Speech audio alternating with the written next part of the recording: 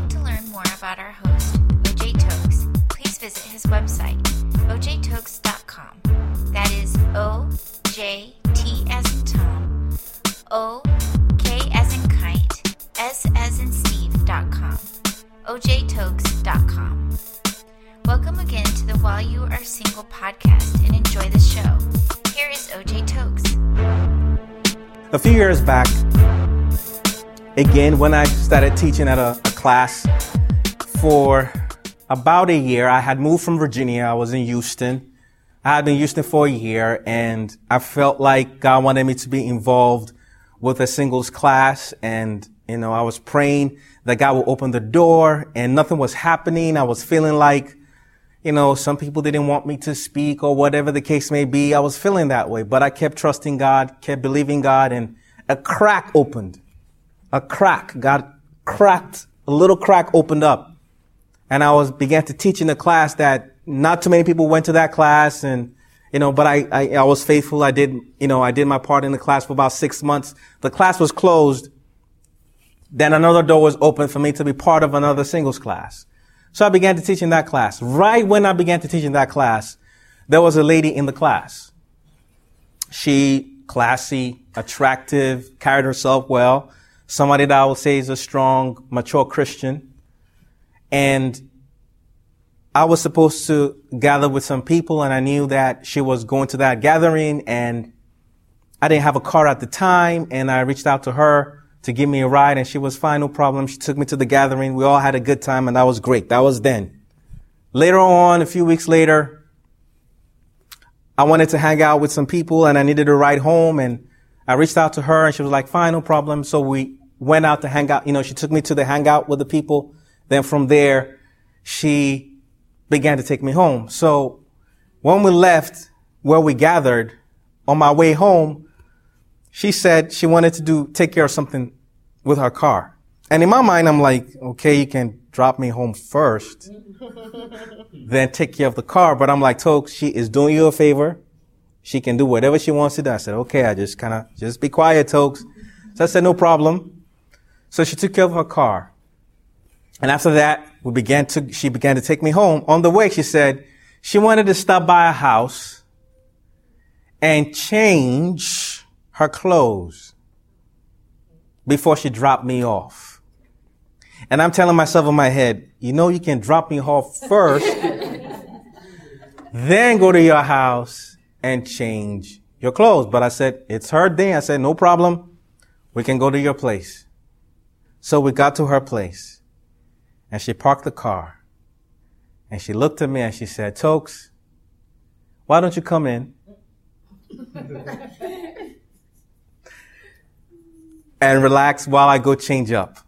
Now, if somebody asked me, Tokes, do you think she was trying to pull a fast one on you? Do you think she was trying to seduce you? I would say no, because she's a godly woman. She loves the Lord. She's classy.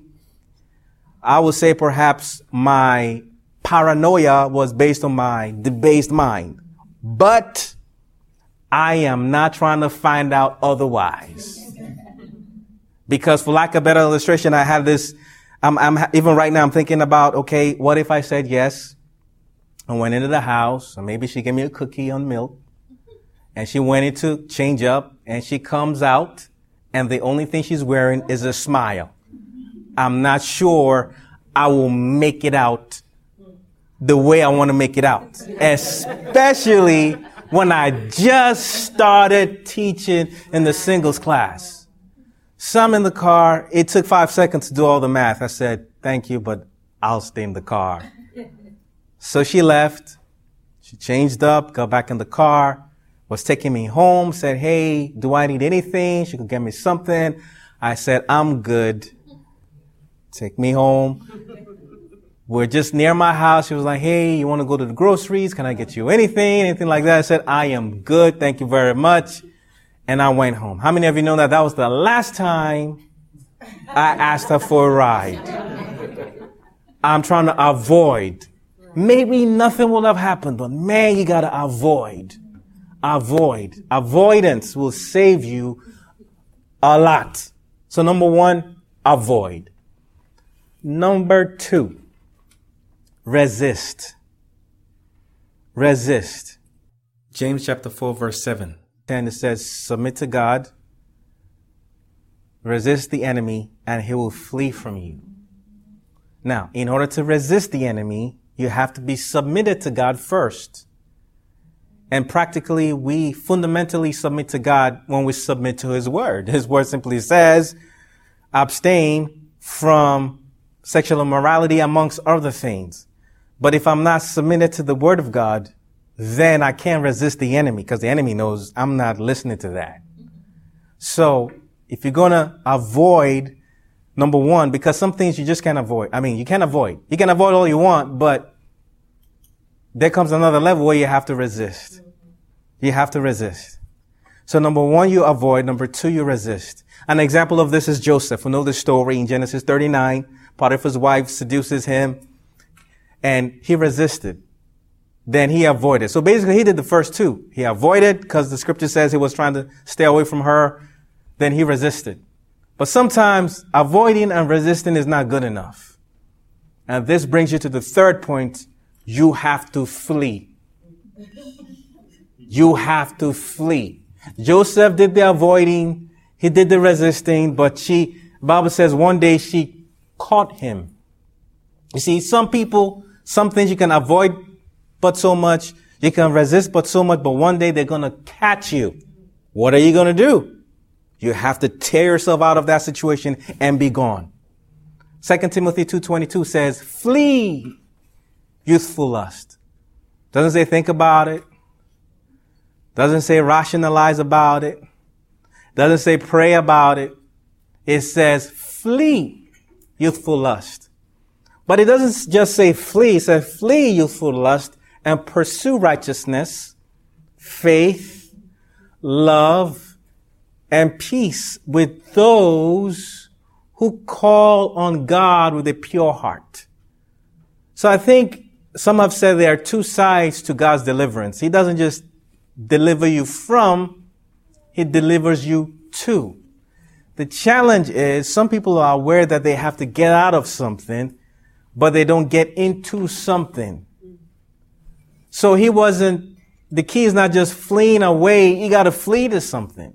You have to cut off from some friends. You have to flee from some environment. Sometimes, depending on what the situation is, you may have to just quit your job. You may have to quit your job. Or get out of an apartment. Cut off from some friends. And look for another job. And look for other friends. And begin to hang out with people who are serious about their walk with God. So number 1, avoid. Number 2, flee. Number 1, avoid. Number 2, resist. Number 3, you flee. And number 4, feed your spirit and starve your flesh. Feed your spirit and starve your flesh. Galatians 6 verse 8 says, he who sows to the flesh or your human nature will of the flesh reap corruption. But he who sows to the Spirit will of the Spirit reap eternal life. The Greek word translated as eternal life there is Zoe, meaning the God kind of life. So we have appetites. We have everybody here. We all have lust in the flesh and lust in our eyes. We all have it. But we need to position ourselves in environments where we are not investing or triggering our natural desires. We need to get ourselves out from that environment. Starve whatever feeds our natural desires, but instead position ourselves to feed our spirit.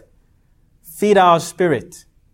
In Galatians 5:1, I believe it says that Jesus has made us free.